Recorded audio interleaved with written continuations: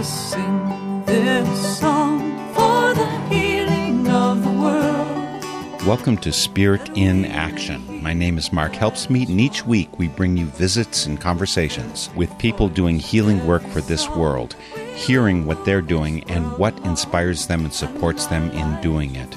Welcome to Spirit in Action.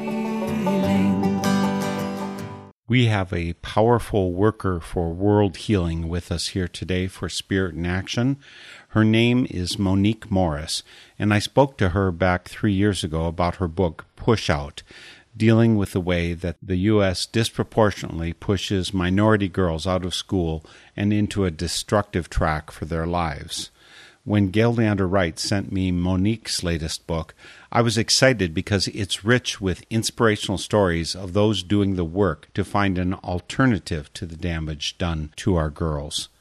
The book is Sing a Rhythm, Dance a Blues, Education for the Liberation of Black and Brown Girls, and I was and am doubly excited because Monique Morris is not only passing the words to us, she's telling the saga with rhythm and blues interludes. So I'm going to do the best I can, and I know that Monique could do it tremendously better, given the deep feeling for the music and artistry that she conveys in the book. I'll do my best to capture at least a piece of the R&B and the soul and the passion by sharing some clips of music related to textual interludes between sections of the book. We'll be hearing clips performed by Fantasia, Queen Latifah, and Billie Holiday. But first, we're going to start this interview with Monique W. Morris off with Koko Taylor, and she's going to blast us off with I'm a Woman, and then we'll get Monique on the phone. First, Koko Taylor. When I was a little girl, only 12 years old, I couldn't do nothing to save my doggone soul. My mama told me the day I was grown, she said, sing the blues, child, sing it from now on. I'm a woman. Oh, yeah. Monique, how great to be back with you after 3 years. How are you doing? Thank you. I'm doing well. Last time I had you here for Spirit in Action was in 2016. I guess it was in the follow-up to your release of Push Out. It seems to me that in the following 3 years, stuff that you chronicle in your newest book, Sing a Rhythm, Dance a Blues, it seems to me that you must spend very little time at home. How true is that? I actually spend quite a bit of time at home, but I do also spend quite a bit of time on the road exploring this work that is in support of our girls and their educational opportunity. So it's a labor of love. It's okay, and my family understands, so I'm thankful for that. Well, what I recall from our conversation back in 2016 is at that time you had two teenage daughters, I think maybe 11 or 12, and one of them, and the other one was maybe 14, something like that. And so they're now 3 years older. Does that have anything to do with your traveling, pro or con? You know, a lot of times my girls are with me to the extent that they can be. I definitely take into consideration not being gone for too long and rushing back home to my family, my daughters and my husband. You said your daughters travel with you. You speak to a lot of groups, including a lot of youth groups, a lot of teenage girls. Do your daughters get to be involved in this too? I would think it would be in some ways a very positive thing to be able to be listening within the family and outside of the family. You know, builds the family, I guess. Definitely. My daughters have, really grown up with me in this work, and so they've had an opportunity to hear me speak, but also to participate in conversations around the country and sometimes even outside of the country with girls who talk about their educational experiences, who talk about life experiences. Sometimes they contribute their own experiences. I'm raising two girls who sometimes grapple with many of the issues that I talk about more broadly. And so it is an opportunity for them to connect with a broader community around how they can build out an advocacy agenda that incorporates their voices, explores their opportunities for intervention, and engage their own creative energy in documenting this work or helping me document this work. One of my daughters is an artist and illustrated several vignettes from Push Out that I used on the road that she has been able to use in her conversations about educational equity. And my other daughter is a photographer and often captures moments of me and others involved, in conversation with girls around the country. That's wonderful to be able to do that. I think one of the bad things about our world so much is we tend to segment ourselves by age, so there's not cross-generational connection, friendships, and I think the learning goes in both directions. So I think having your daughters there must be really wonderful in terms of helping keeping that communication going. Oh, I agree. And, I learn a lot from them every day. So it's, it's an important process of parenting and being in community around these issues to make sure that we're receptive to the lessons that young people teach us. So in the same way that I'm receptive to co-constructing learning spaces with girls and talking about ways of doing that, I certainly, don't leave my family and my own daughters out of that conversation. Of course. Now, you're located in the Bay Area, I believe, in California. I am. I'm wondering if what you report in so many different schools across the country, if you experience the same thing in your area.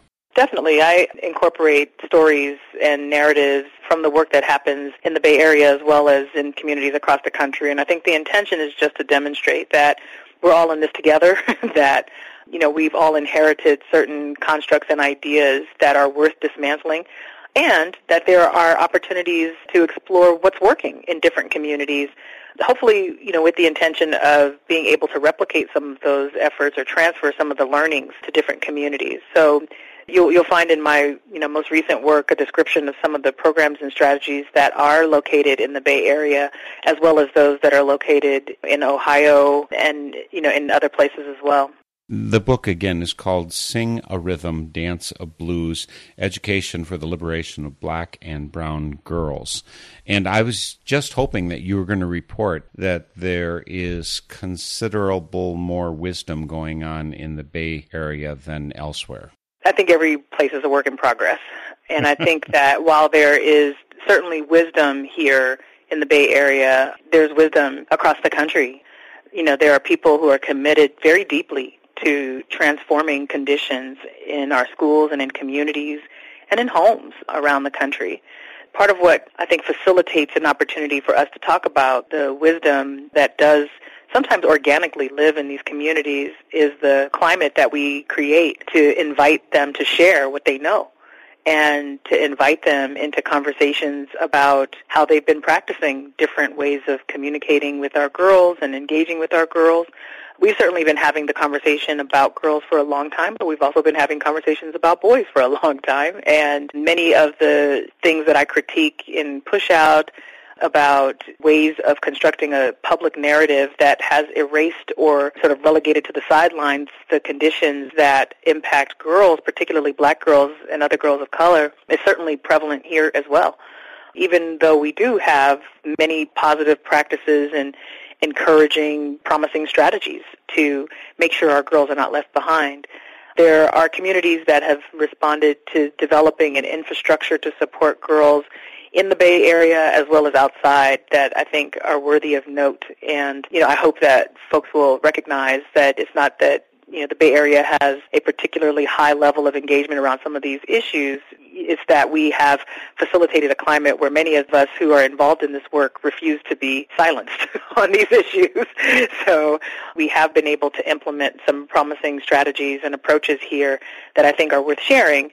But again, I really have seen programs and strategies working in communities across the country, some in Iowa, some in Rochester, some, in the South, that really do amplify the way in which people are responding to the conditions that I describe in Push Out and, that continue to be an issue for many of our girls. And actually, that fact that you were looking at solutions, ways to attack the problem, ways to find energy to help for a better future, that's one of the things that especially motivated me to want to speak to Monique Morris again. When Gail Leander Wright contacted me and said, she's got this book, Sing a Rhythm, Dance a Blues, and I started glancing through it. The fact that you have these vignettes, I guess I'd say, of all these places across the country, and that you do it with this musical dance going on in our back of our minds, that made me excited. I hadn't known when I talked to you last time, 3 years ago, that you had such a wonderful connection to dance as I do. Oh, nice. Yeah, I mean, I think the arts are a critical part of one's being, however it manifests. We're all beings that should and or could respond, to the arts in various ways. Them that's got shall get, them that's not shall lose. So the Bible said, and it still is news. Mama may have, Papa may have, but God bless the child that's got his own, that's got his own. Yes, the strong gets more while the weak ones fade. Empty pockets don't ever make the grave. Mama may have, Papa may have, but God bless the child that's got his own, that's got his own.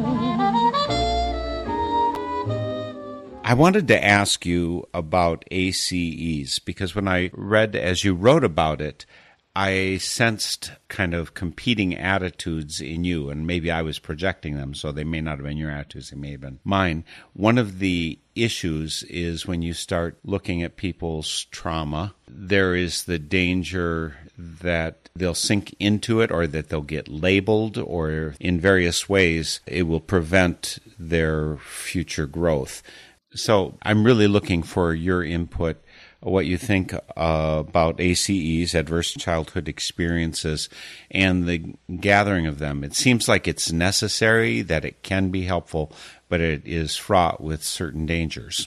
So I think what you were sensing was not necessarily a tension or competing interest, but a recognition of how sometimes our own sort of human frailties and limitations might misinform how we interpret the ACEs, or adverse childhood experiences. ACE is what you were referring to. So the Adverse Childhood Experiences Survey is a tool that was popularized by Dr. Nadine Burke-Harris to help us capture some pretty severe elements of disruption in childhood. They include a scale, but certainly an opportunity for us to map how children are experiencing trauma and how that might inform how they perform in school, how they are developing physically, if there's some emotional disruption that might inform how adults can respond to them. In Sing a Rhythm, Dance a Blues, I really try to acknowledge that we should be aware of this childhood trauma, that schools can participate in the mapping of childhood trauma through the ACEs survey, but that we shouldn't use these bits of information to either just hold on to and reinforce whatever biases we might hold or stereotypes that we might hold about a particular community, but to use it as an opportunity to better construct intervention strategies that are responsive to the trauma rather than ignore it. Yeah, that was what I had the sense of. Yeah. So where has the use of ACEs, where has this been implemented, and is there any kind of measure of effectiveness, or is it being used well or badly? Do we have a sense of that yet? Well, National Crittenden, which is an agency nationwide that works with mostly young women and girls who have been systems involved, have been using the ACEs survey for quite a while. They use it in some of their educational programming. There are several schools that, with the guided help of a professional, also work to implement the ACEs survey with particular classes of youth in order to, again, build out a more robust response to the various traumas and disruptions that young women and girls are experiencing. What we know is that girls have a higher ACE score than boys across the board, and that many of the things that facilitate the traumas that our girls are experiencing are things that we can respond to and provide, sort of support their capacity to be resilient against. So, the other piece to the ACEs survey is building out responses to that in the form of increasing the resilience of those communities to become what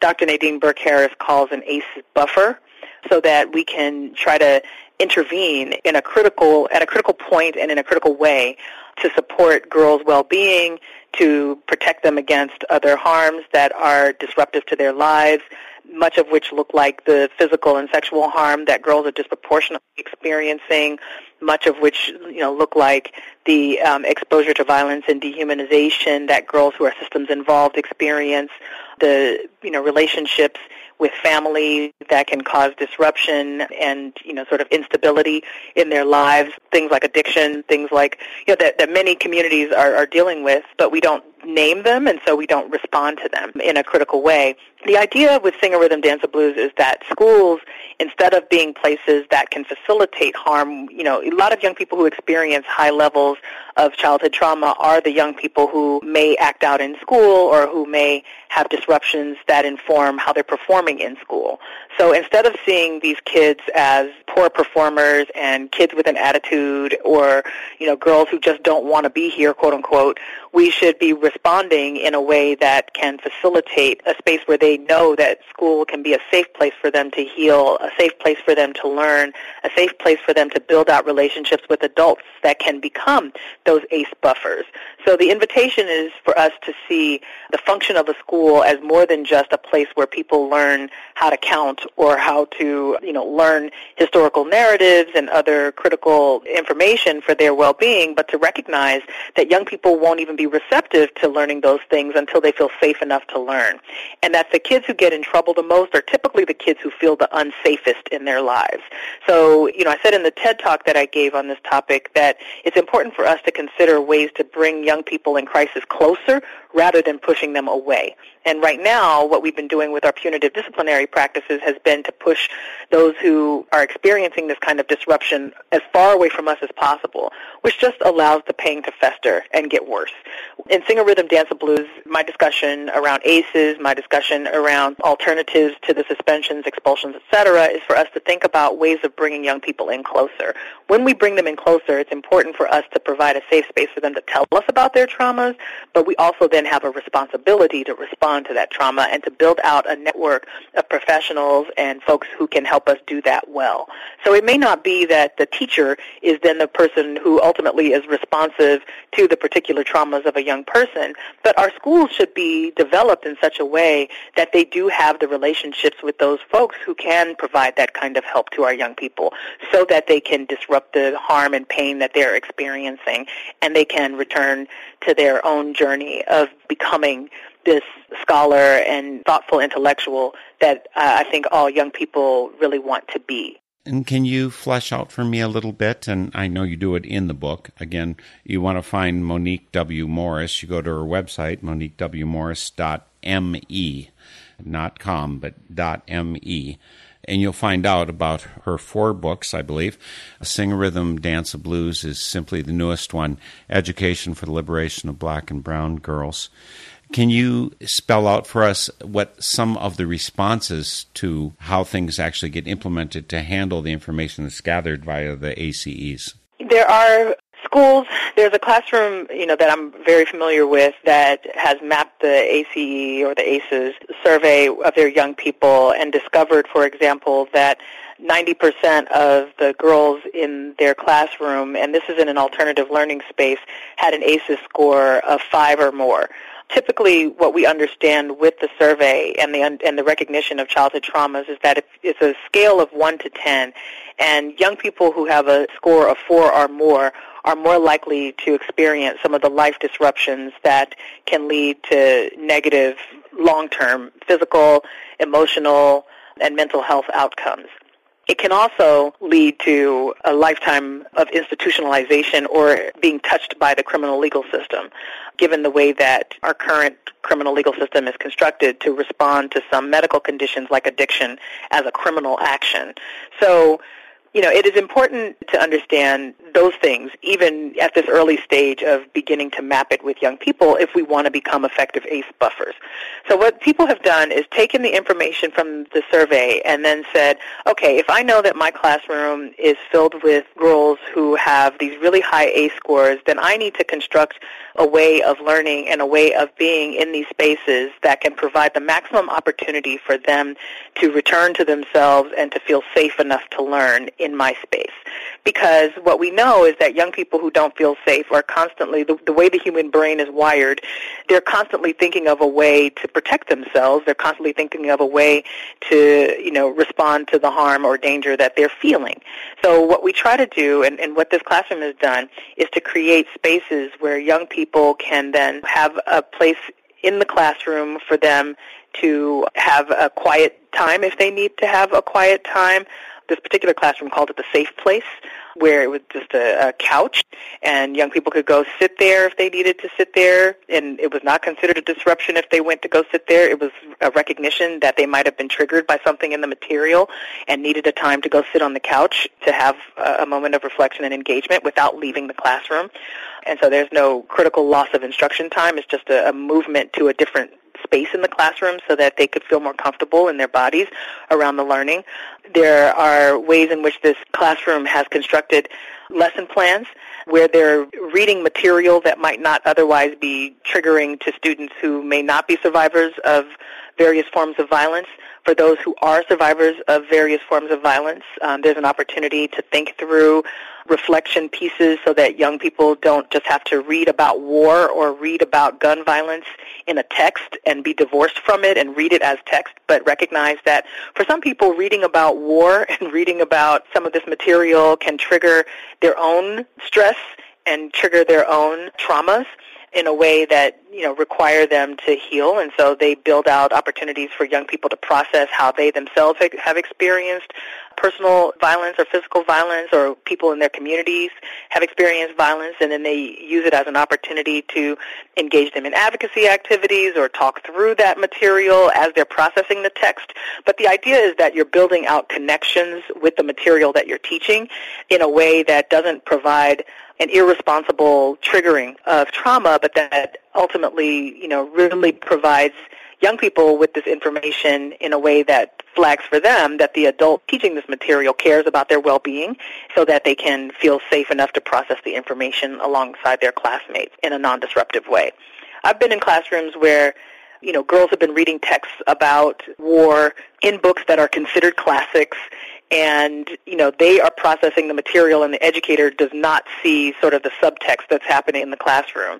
I was in a classroom once where they were reading about a soldier who got stabbed, and there was a girl who said, "I've been stabbed," right? And the educator might have heard it, but she didn't acknowledge that she heard it. So the girl repeated, "I said, I've been stabbed." And she said it so many times that other girls in the classroom were like, "What does it feel like to be stabbed?" And they started having a sub-conversation that, the educator ultimately was like, "I don't have time to talk about this," but I thought that was a missed opportunity.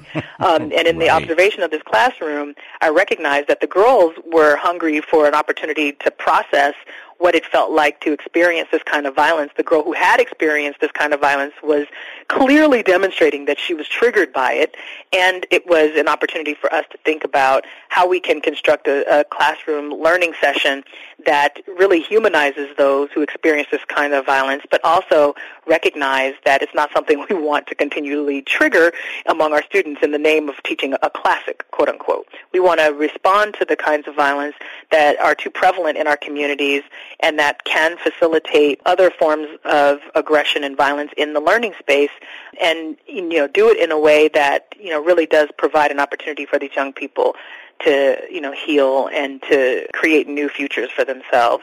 And I think it's totally possible. That's one example, two examples of how schools are thinking about using the material around the traumas that are mapped through the ACE score in a way to facilitate new lesson plans or curriculum-based discussions that still meet the requirements of what they need to teach that day, but that do it in a way that facilitates the maximum opportunity for healing among their students.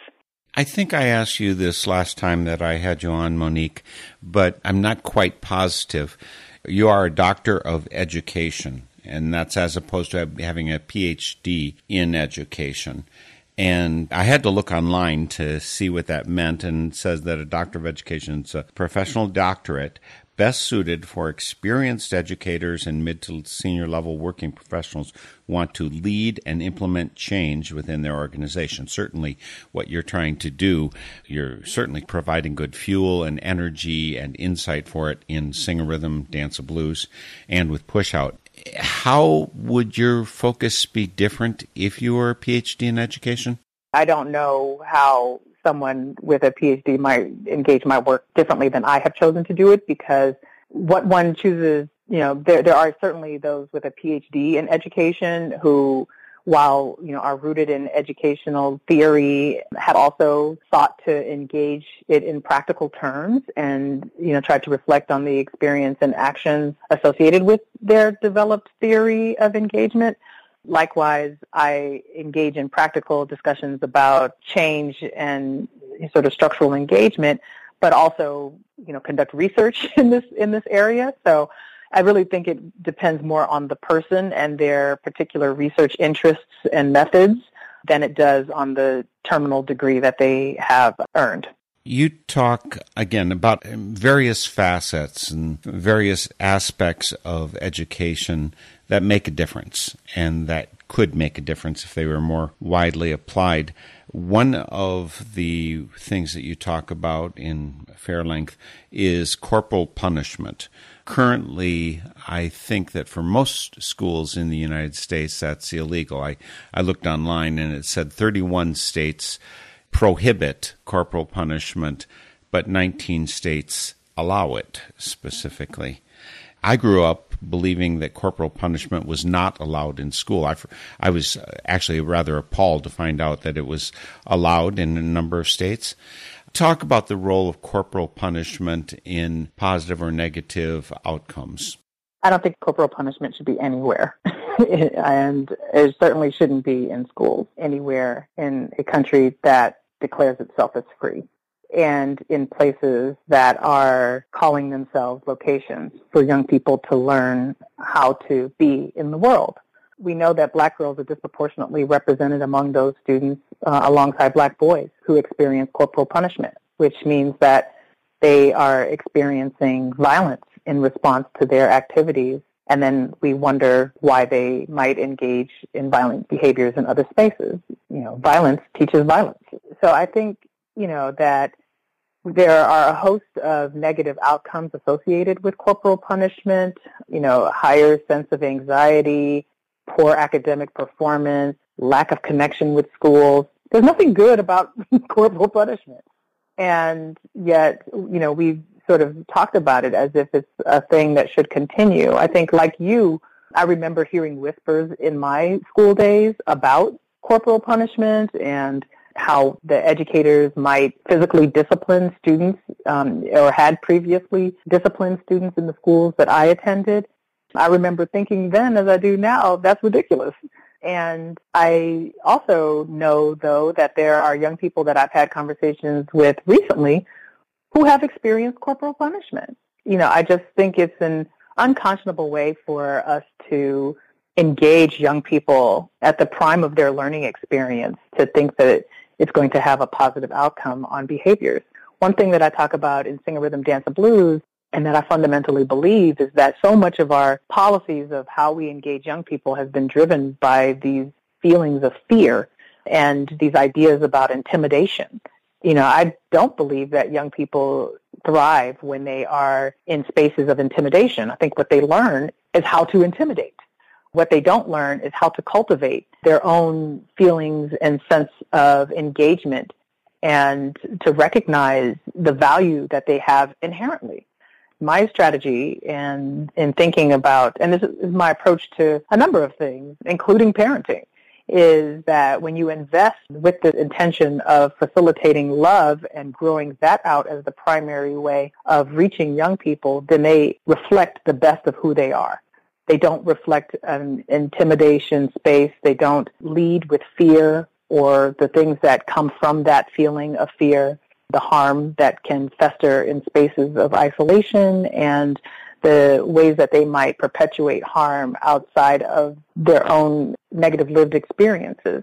But they begin to understand that they are worthy of our engagement and respond accordingly. Set high expectations, move through with young people, and they, by and large, respond favorably to that. And I think most educators know that. I think that, there's this culture that we have that we're still pushing up against that has historically said that the way to reach young people is through physical harm and reprimand. And I just feel that's completely antiquated. Well, it certainly is something a lot of people were raised with. I think I'm Quaker. Pacifism just makes sense to me, right? So what you're saying is native to the way I think. So when I looked at the list of 19 states that allow corporal punishment, most of them are deep red states, and they're states where slavery was embraced and allowed. And I'm just wondering what kind of correlation there exists between corporal punishment and places that thought slavery was an okay thing. Well, I haven't done that particular study. My sort of anecdotal response to that is that in places where there is a dehumanization and a devaluing of life, those are places where the idea about intimidation and physical violence thrive. It's not to say that southern states do not have schools in them that do not practice corporal punishment, and it's not to say that southern states and many of these places that have historically been part of the facilitation of harm through the enslavement of African peoples do not have a responsibility to reconcile that history. I think they do.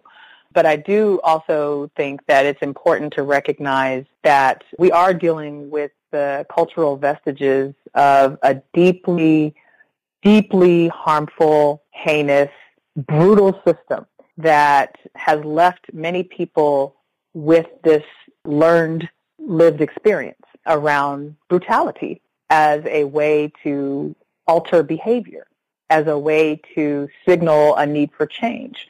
And that's the kind of intimidation that then leads to the teaching of how to do that, how to move that forward in the world, as opposed to thinking about all the alternatives that can be put in place.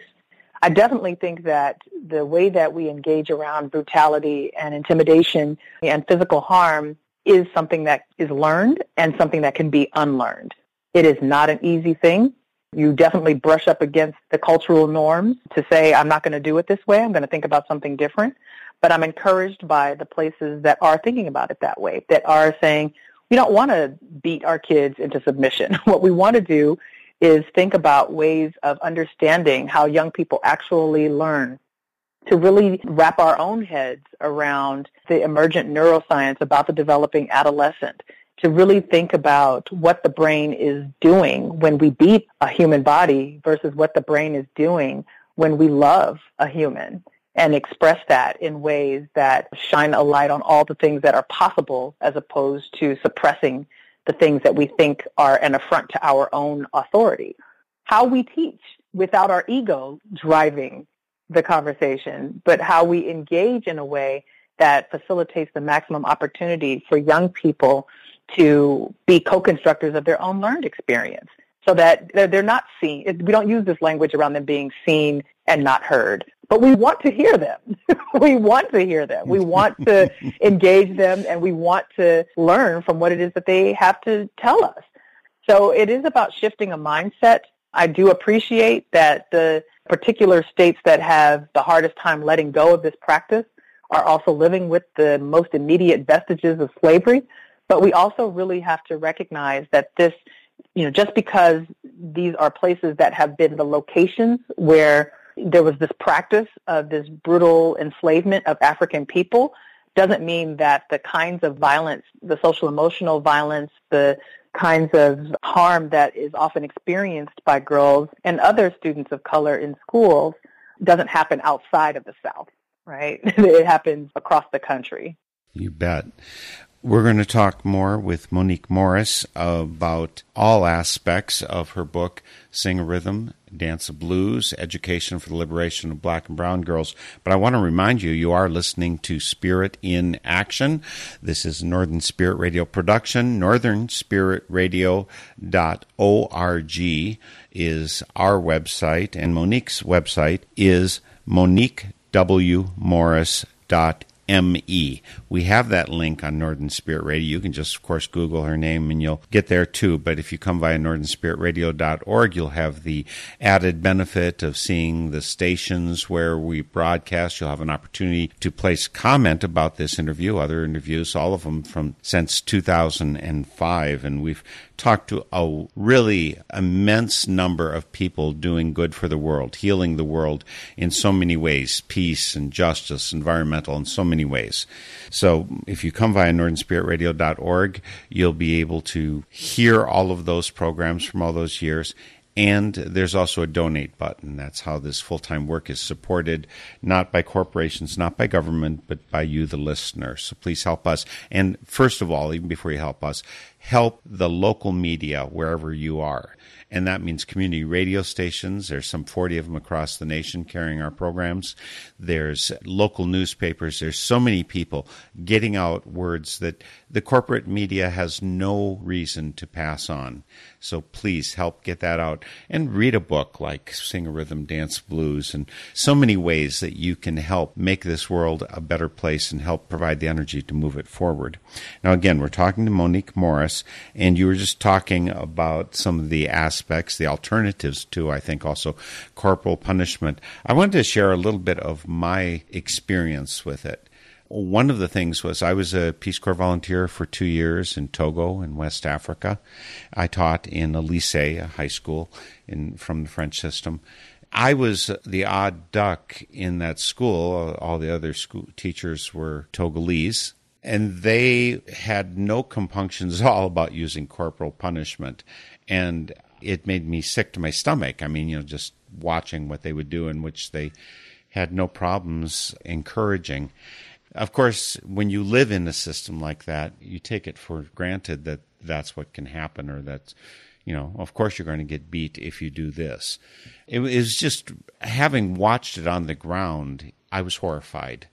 But of course, then I was raised in a different environment. The vision you're talking about, Monique, is really about within the United States, where hopefully our educational system can advance and improve itself. The lessons that you're trying to share here about, of course, not only not using corporal punishment, but not using the push-out method, suspensions and then expulsion as punishment for someone who doesn't match up to the standards. Are there other countries that are modeling that we can learn from, that are being put into place in the United States? Well, I will say, just in response to the Togo example that you gave, that locations that have been sites for deep historical oppressions continue to exacerbate the harms from that oppression generations after we recognize there to be an end to that. So the history of imperialism and colonialism certainly did not come without consequence.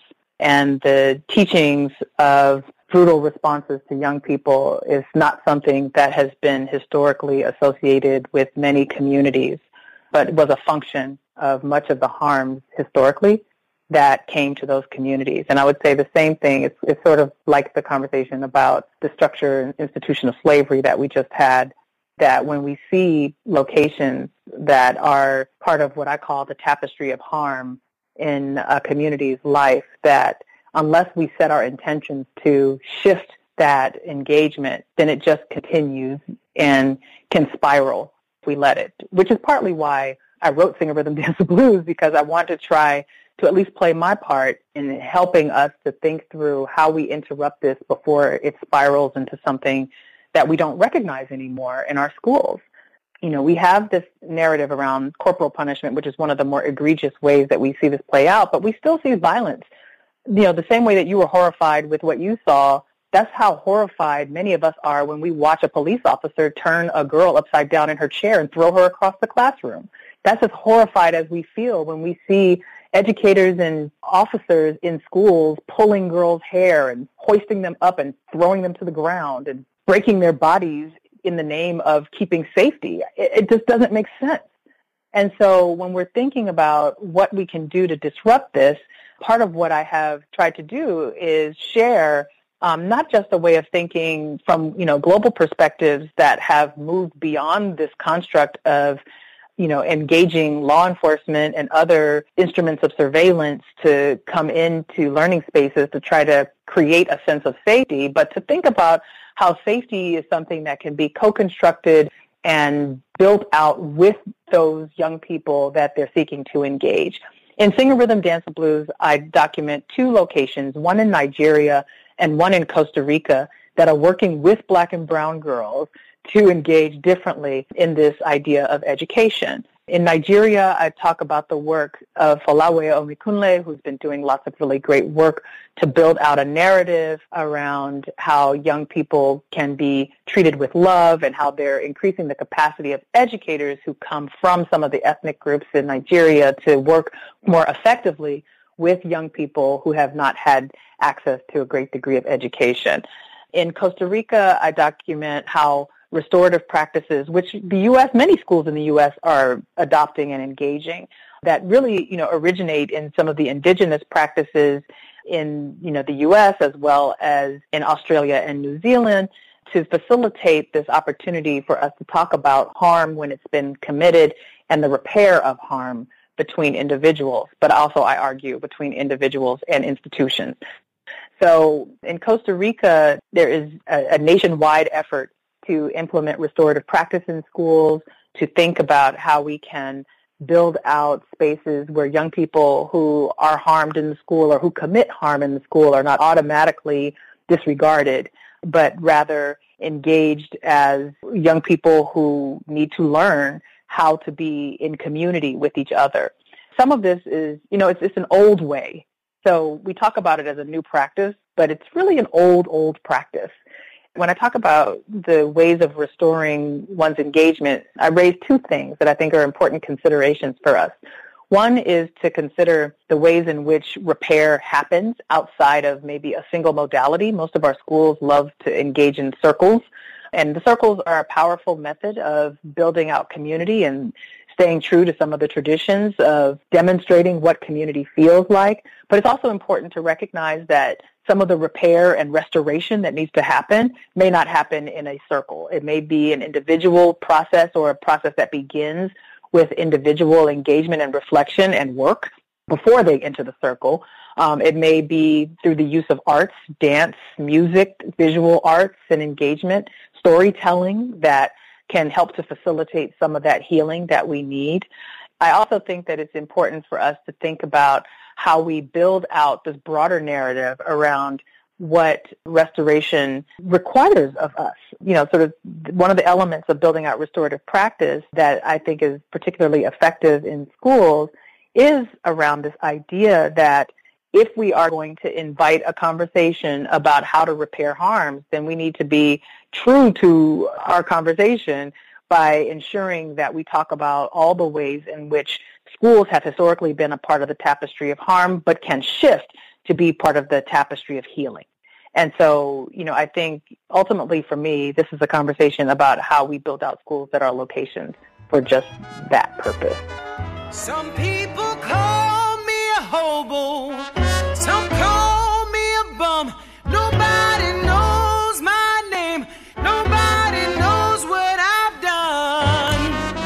I'm as good as any woman in your town. I ain't no high yeller.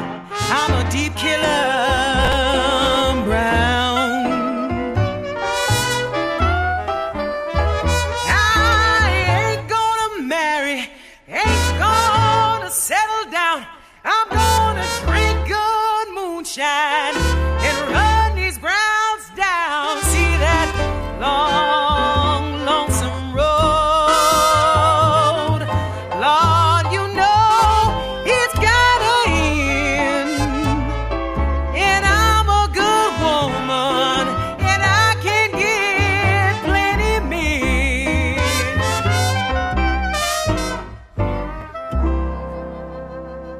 shares a lot more about the restorative practices, restorative justice, and using that to nurture schools in Sing a Rhythm, Dance a Blues, Education for the Liberation of Black and Brown Girls by Monique W. Morris here today for Spirit in Action. We're going to run out of time, Monique, and I'm sad about that because there's so much good information that is shared in this book, inspirational. And one of the things that you mentioned, it was a glimpse that my heart kind of soared a little, in part because my grandmother was one of those symbols of true love in my life, right? And I am now a grandfather of 5 granddaughters and 2 grandsons. Hey. And yeah. So I get to be, there's almost no higher compliment than my granddaughter Lena. She gave me last year. She says, "You know, Grandpa, you are kind of like Santa Claus."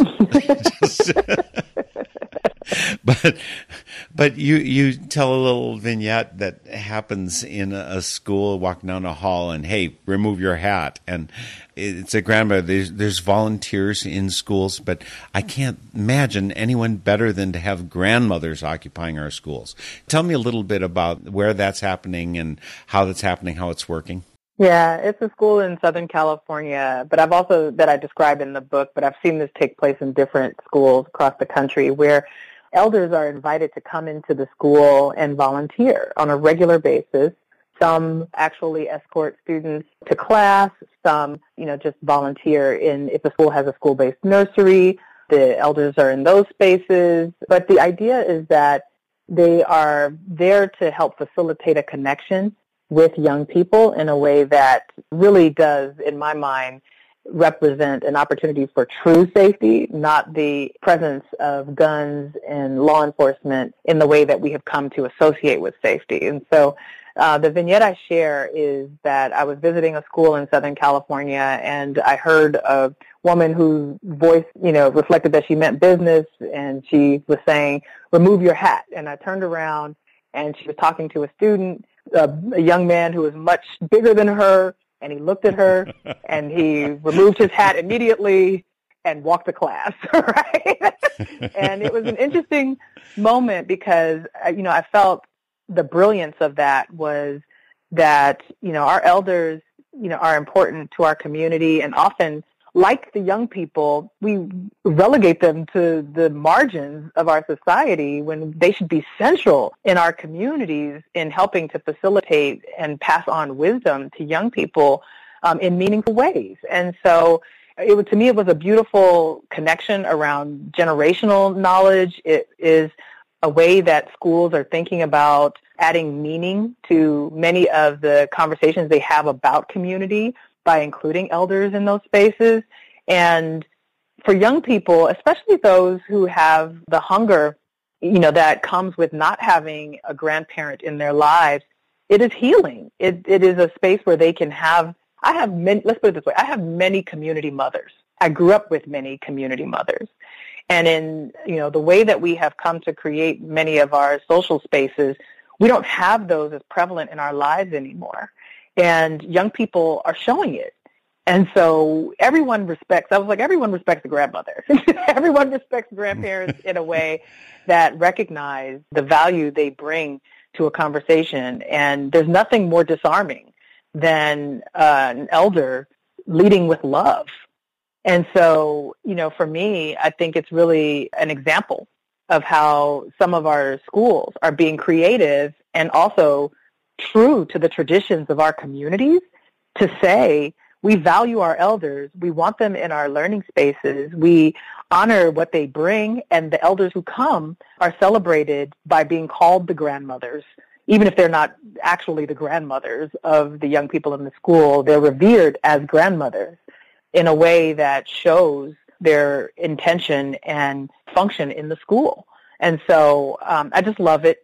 I think, a number of schools have replicated models of community that either refer to elders who come into the space as, mama so-and-so or father so-and-so or grandpa and grandma, just as a way for young people to easily connect with what their intention is in the school, but it is also an opportunity to, hold on to traditions in a meaningful way. I'll just share, in closing, that I had an opportunity this summer to visit a school in rural Kenya that is a beautiful example of how schools are functioning to transform opportunities for girls in these spaces, girls who would otherwise face mutilation of their bodies or early marriage. They go to school and they're free from that condition. But also they have the grandmothers come into the school to tell stories on a regular basis to the girls in those spaces. I loved watching the grandmothers, these Maasai grandmothers, come in, and though I couldn't understand what they were saying, I could tell that what they were sharing were these vivid illustrations of community and life in a way that connected the girls to their purpose and to their traditions. And it just felt like this is what we should be doing as much as possible in spaces where we want to build out skill sets that connect young people to their communities.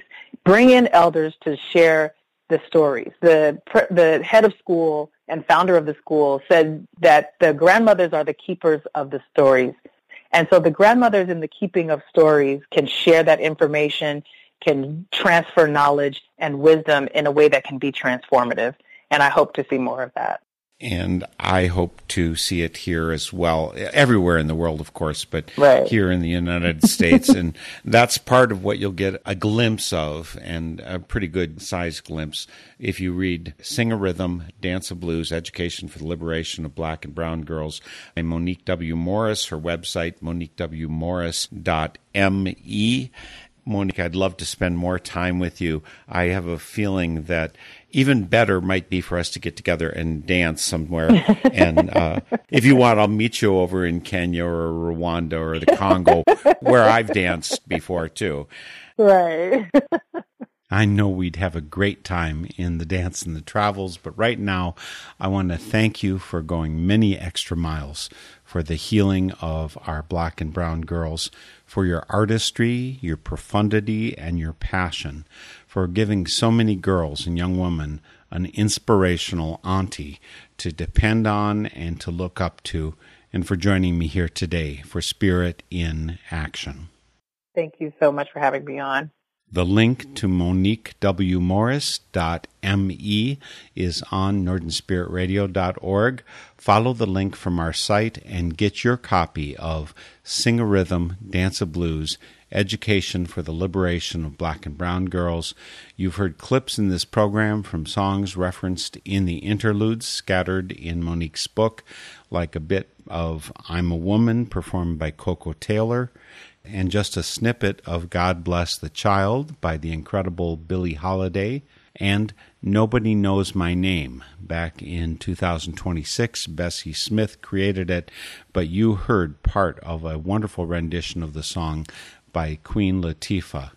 And now we're going to send you out with a portion of a performance by Fantasia Barrino Taylor in 2010. The song is Collard Greens and Cornbread, all connected with sections, chapters, or tracks in the book by Monique W. Morris. We'll be back next week for Spirit in Action, and we'll count on joining you here. This is Fantasia, Collard Greens, and Cornbread.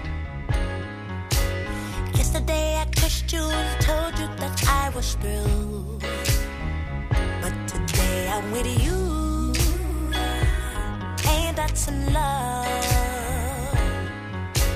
Tomorrow you might hate me and find you somebody new, but today I'm with you, and that's in love. I ain't gonna lie, boy, you got me out of my mind in L.O.V.E.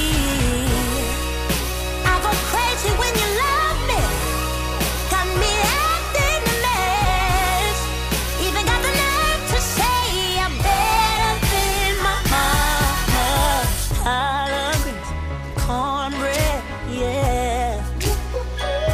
Oh, collard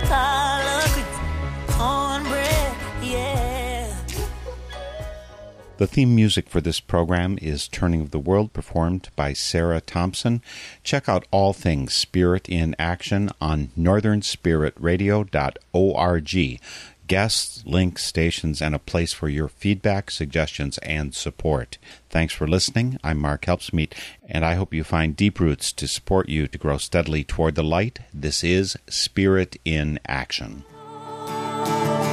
With every voice, with every song,